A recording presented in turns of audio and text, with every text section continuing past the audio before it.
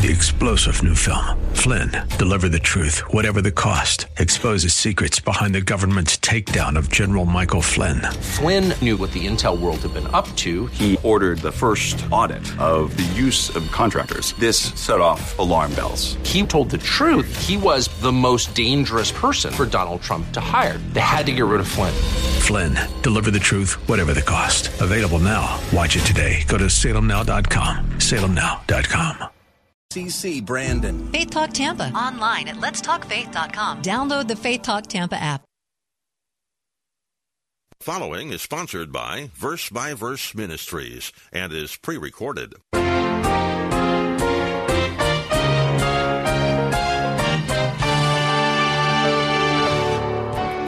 Sarah, in frustration, says, look, take my servants, my maid Hagar, have relations with her, and have a child through her. Now that just blows us away because that seems like the height of immorality. And I'm not saying it was right. It certainly was wrong. But in that day and age, that was an acceptable moral practice.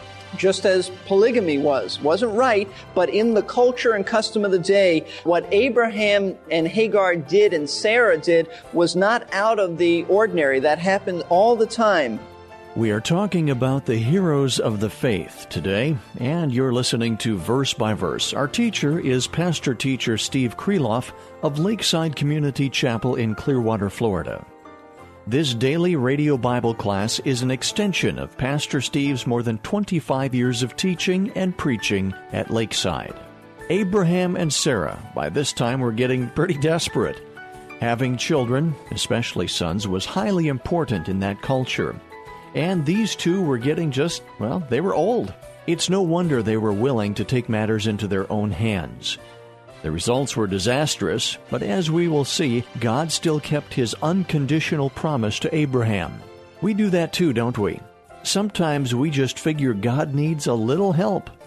Maybe He got busy and forgot, so, we'll do our part. We mean well, but we forget that God always keeps His promises, and our attempts at helping Him almost always lead to trouble. We might see that happen when someone, desperate for a job, takes the kind of job that God would not approve of, rather than waiting for Him to provide something better in His own time. Perhaps we want to get married so badly that we marry someone who doesn't know the Lord, or even worse, someone who is abusive. The list of possible examples is endless. Yet we plunge ahead thinking that God needs our help. Well, to put it frankly, He doesn't need our help, especially that kind of help. Well, this is the middle part of Pastor Steve's third message about the heroes of the faith described in Hebrews chapter 11. In fact, that's where we'll be reading from when we begin our class today. In previous classes, we learned that Abraham was a great example of faith. We learned that his faith was active and it was patient. Let's listen now as Pastor Steve describes another major characteristic of Abraham's faith. A third characteristic, Abraham's faith was bold. It was fearless. It was daring. Verse 11 and 12, by faith, even Sarah herself received ability to conceive even beyond the proper time of life, since she considered him faithful who had promised. Therefore also there was born of one man, and him as good as dead at that, as many descendants as the stars of heaven in number, and innumerable as the sand which is by the seashore. There are times in our lives when God puts us in impossible situations. Situations that there are no human solutions. You can worry about these problems, you can try to figure it out, and you cannot come up with a human solution. It absolutely looks hopeless and impossible. It is in those situations that God calls us to have faith and to trust Him. And that's what happened with Abraham and Sarah. And really, before looking at these two verses, you must understand the background, or these verses will just not have the impact on you. More than anything else in life, Abraham wanted a son. He wanted a son. That was the culture of the day. Number one, that was the culture of the day. To not have a child in ancient times was a disgrace. It was absolutely a disgrace. People looked at you as if something was wrong with you. Secondly, Abraham's name, as I told you a few minutes ago, was first Abram. Do you know that means exalted father? Do you imagine going through life with the name exalted father and not having any children? If someone said to you, so what's your name? You'd probably whisper, Abram. You know, Abram. What was that? Oh, exalted father. How many do you have? None. The Bible says that Sarah was barren. She was barren. It says that in Genesis 11, verse 30. It specifically states that. It isn't saying it just because God is giving us information. It's saying particularly that Sarah is barren. She has no children. And then when God called Abraham in Genesis 12, the Bible says that the promise is that God will give him many, many descendants. And through his seed, meaning Messiah, all the families of the earth will be blessed. So God said, Abraham, I'm going to take you and I'm going to take Sarah and I'm going to give you children that you can't even count how many children these will be. That's amazing.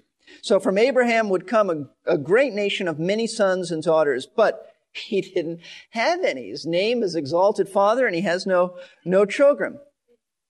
For many years, God didn't give Abraham even one child, let alone many sons and daughters. And I'll tell you what, Abraham, though he was the man of faith, was not a perfect man, and there were times where he was quite frustrated with what was happening in his life. Let's hold your place, if you will, in Hebrews, and let's turn back to Genesis chapter 15. Because you must not get the impression that Abraham had perfect faith all the time. No, this was tested, and this is how God develops our faith, by the way. That's how you apply this to your life, because God puts us through tests and brings us into impossible situations in which we are forced to fall upon Him and say, I trust you, or else be miserable. Genesis chapter 15, watch this. After these things, the word of the Lord, verse 1, came to Abram in a vision, saying, Do not fear, Abram, I am a shield to you. Your reward shall be very great. And Abram said, O Lord God, what wilt thou give me, since I am childless? And the heir of my house is Eliezer of Damascus.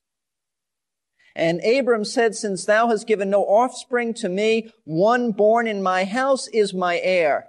Then behold, well, let's stop here for a moment. There's a frustration there. There's a frustration.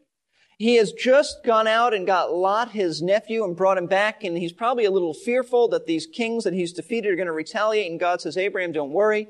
I'm your shield. I'm your reward. And what's on Abraham's mind? God, when are you going to give me a child? In essence, he's saying, you're my reward, but I want children. Where's the promise? I've got, and I'm reading into this at this point, but he's probably got Sarah at home bugging him. Where's the child God promised? Where's the great nation? And so he said, Lord, the way it stands now, one servant, the head of my servants, Eliezer of Damascus, is my heir. Is that what you intend? And so God goes on and say in verse 4, Then behold, the word of the Lord came to him saying, This man will not be your heir, but one who shall come forth from your own body, he shall be your heir. And he took him outside and said, and this is a beautiful sight, just imagine it in your mind, especially if you have been to the land of Israel. Now look toward the heavens and count the stars, if you are able to count them. And he said to him, So shall your descendants be. And another place he took him and he said, Abraham, look at the sand here, the desert. Look at the sand. Can you count the sand? Can you count the stars? Neither will you be able to count your descendants. Then verse 6 says, Then he believed in the Lord, and he reckoned it to him as righteousness. Abraham believed in God. He believed his promise. And for 10 years, Abraham patiently waited for a son. And that's a long time to wait for a baby. And he grew impatient. And in his impatience, he took matters into his own hands. And you know the story in Genesis 16.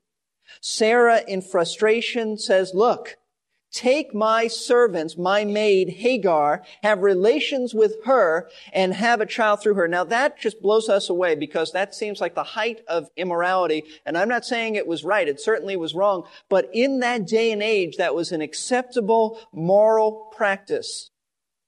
just as polygamy wasn't right, but in the culture and custom of the day, what Abraham and Hagar did and Sarah did was not out of the ordinary. That happened all the time.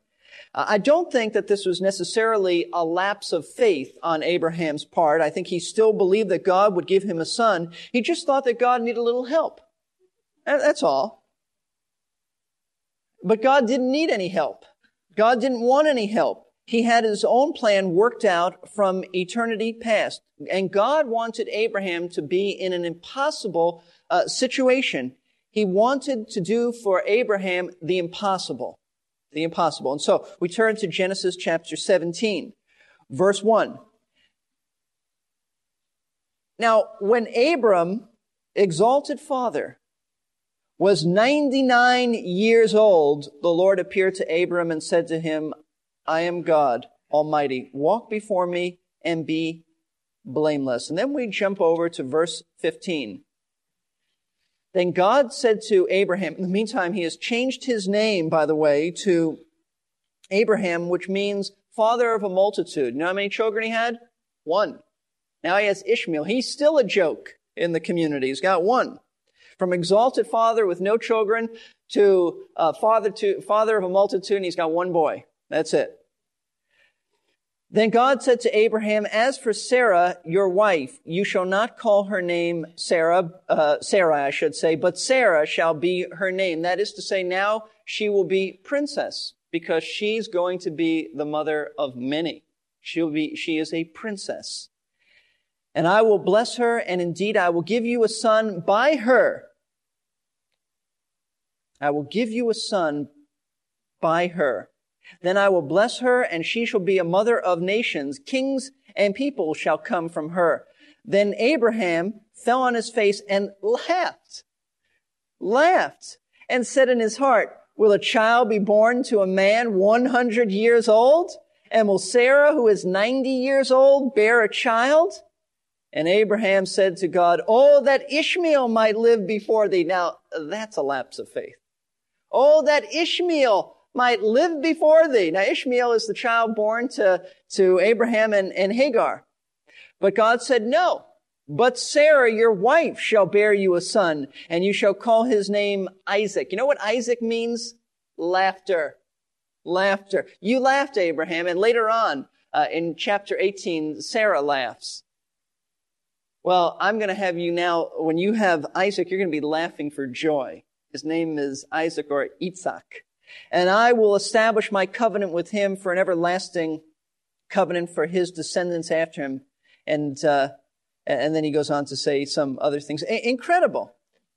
At first, Abraham laughed because of the absolute physical impossibility of a barren woman 90 years old giving birth to a baby.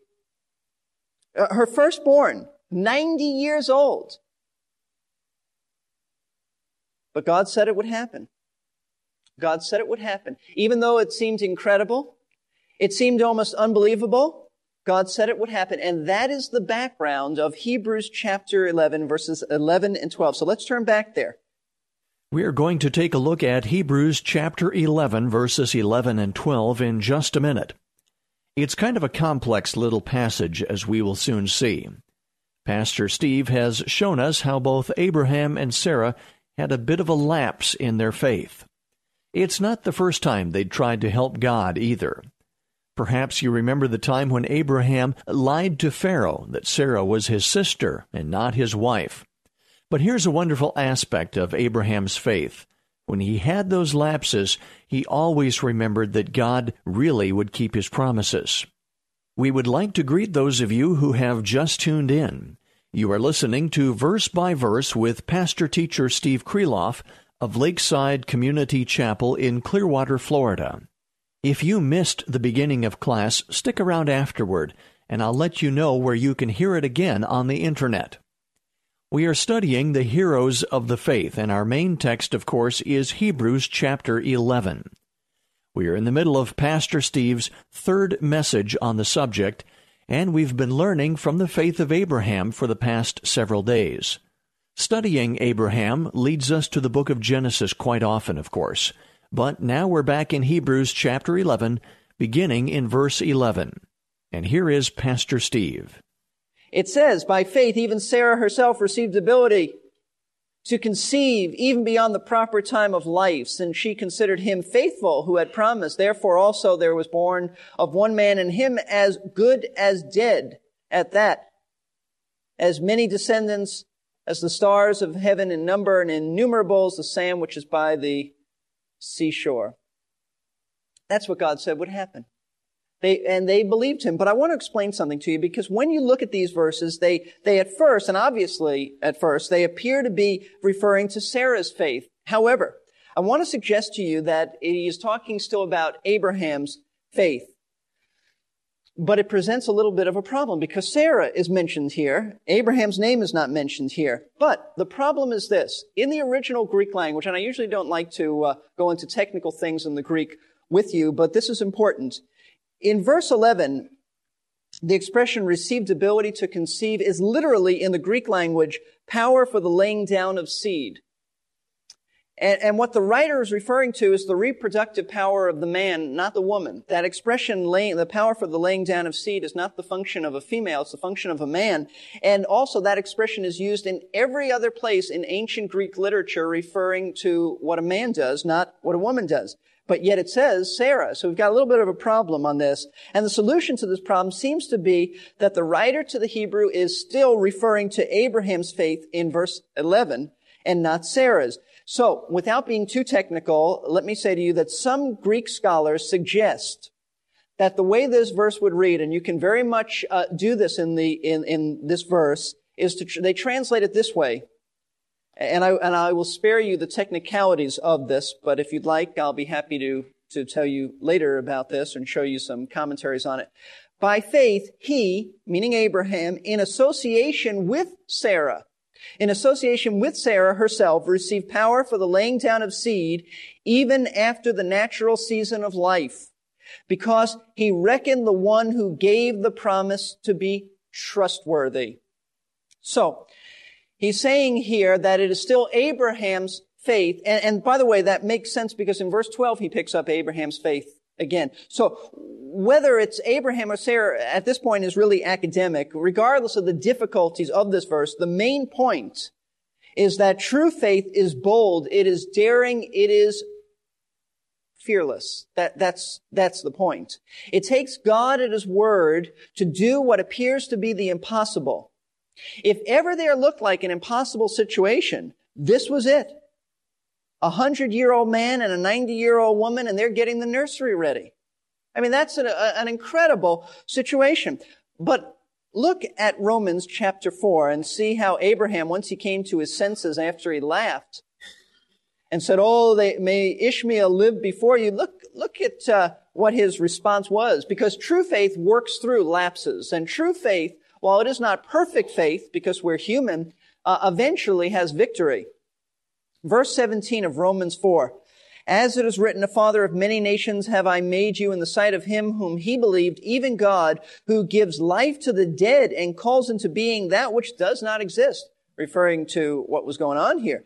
In hope against hope, he believed. It's a great expression. In hope against hope, he believed, in order that he might become a father of many nations according to that which had been spoken, so shall your descendants be. And without becoming weak in faith, he contemplated his own body now as good as dead, since he was about 100 years old, and the deadness of Sarah's womb. And I don't think it means that Abraham reproductively was dead, because after Sarah died, he marries another woman, and he has, I think it's like 4 or 6 children with her. It just means that the guy is old. But Sarah reproductively was dead. Deadness of Sarah's womb. Yet with respect to the promise of God, he did not waver in unbelief, but grew strong in faith, giving glory to God, and being fully assured that what he had promised, he was able also to perform. Now, this is the kind of faith that God wants us to have. This is not some ancient historical figure who was different than us. This is a man who is just like us, men and women. This is the kind of faith God wants every one of us to have. A bold faith that refuses to be discouraged by the circumstances of life, but trusts God to do what appears to be impossible. Of course, you have to have a promise from God on this. And the Word of God has many promises to us. A faith that faces the impossible with boldness and doesn't deny the facts. That's important too. You know, some today, in certain movements, would say, if Abraham was living today, they would say something like this. Well, Abraham would look at Sarah and say, she's not really old. She just appears that way. She's not really reproductively dead. If you think that she is, she will be. So let's just have some positive thinking. No, I love it that Abraham didn't try to do some mental gymnastics. He said, the woman is old and she's dead reproductively and I'm almost dead myself. And he faced the facts. That's faith. And he still trusted God. He didn't try to, with wishful thinking, say, no, if you think she's old, she'll be old. She's really not. He said she's 90 years old. So I think that's important that he faced the facts and he said, this is an impossible situation, but God said it would happen, and I believe him. I want to just digress here or divert to another thought related to this, because this is what Jesus referred to as mountain-moving faith. Mountain-moving faith, and we find this in Mark chapter 11. So let's look there at Mark 11. As I said a few minutes ago, there is so much really heretical teaching about faith today, bizarre teaching, absurd teaching, that we really have to take our time going through this. And we may not even finish with Abraham today. I have plenty of pages of notes, but I really want you to understand this whole issue of faith. Jesus spoke in Mark chapter 11 about faith that moves mountains. He said in verse 20, as they were passing by in the morning, they saw the fig tree withered from the roots up. Now, let me just explain what went on here. The day before, Jesus is on his way to Jerusalem. It's the last week of his ministry on earth. And he saw a fig tree that deceived him. He saw a fig tree that looked like it had plenty of figs, and it didn't. It just had foliage, and it looked like it could feed him, but it did not, and he cursed that fig tree and it withered. And when we studied Mark, we saw that that was really symbolic of Israel. They appear to be one thing, really have faith back in those days, but they had nothing. There was no fruit. They were a barren tree. And the Lord is simply demonstrating what they're like. But that was the day before, and I don't think Peter and the disciples had a clue as to what the Lord was really saying here. But the next day they passed this tree again, because they had gone back from Jerusalem back to Bethany and then would travel back each day, going back and forth. And they passed that tree again, and it said that it withered, verse 20, from the roots up. And being reminded, Peter said to him, that is to Christ, Rabbi, behold, the fig tree which you cursed has withered. See, that blew his mind away. In fact, in Matthew it says that all of them were astonished. It shouldn't have. Jesus said, be withered. And Jesus answered, said to them, have faith in God. Have faith in God. Now, Peter and the other disciples weren't really interested in why Jesus had cursed the fig tree. What astounded them was how the fig tree could wither so soon. Jesus was a good teacher. He withered that tree and the next day used the situation as a teaching opportunity. He was about to give the disciples some teaching on faith that unfortunately is widely misunderstood today, even though the disciples did not seem to have any trouble understanding the lesson. When we come back next time, Pastor Steve will tell us about that lesson, and we'll see what it really has to say about faith. We're glad you were able to join us today for Verse by Verse. Our teacher is Pastor Teacher Steve Kreloff of Lakeside Community Chapel in Clearwater, Florida. Pastor Steve has been serving at Lakeside since 1981, and the work has expanded to include this daily radio program made possible by Verse Ministries. Verse by Verse Ministries is a faith ministry which is supported by the prayers and gifts of interested listeners who have first been faithful to their local church. Our messages are available for listening online at versebyverseradio.org. You can either listen online or download the message for later. You might like to subscribe to our free podcasting service and never miss another class. We also offer on the website a complimentary newsletter, archives of previous radio classes, and additional information about Pastor Steve and Verse by Verse Ministries. The website again is versebyverseradio.org. Now, as I mentioned earlier, today's class was just one portion of Pastor Steve's message on the heroes of the faith. If you would like to hear the entire message at once with no announcements, you can order a CD or cassette by calling us at 727-239-0306. Leave your name and a number, and we'll return your call during weekday office hours. That number again, 727-239-0306. Three-star General Michael J. Flynn, head of the Pentagon Intelligence Agency, knew all the government's dirty secrets. He was one of the most respected generals in the military. Flynn knew what the intel world had been up to. He understood its funding. He ordered the first audit of the use of contractors. This set off alarm bells. The explosive new documentary, Flynn, Deliver the Truth, Whatever the Cost, uncovers the facts behind this scandal. Flynn told the truth. He was the most dangerous person for Donald Trump to hire. I find out the worst enemy that I'm going to face in my life is right here in America. They took my assessment and they wanted me to change it. And I was like, I'm not changing it. They had to get rid of Flynn. With in-depth interviews, archival footage, and never-before-seen personal records of the man behind the headlines. I just felt like I was drowning. Flynn, Deliver the Truth, Whatever the Cost. Available now. Watch it today. Go to salemnow.com. salemnow.com.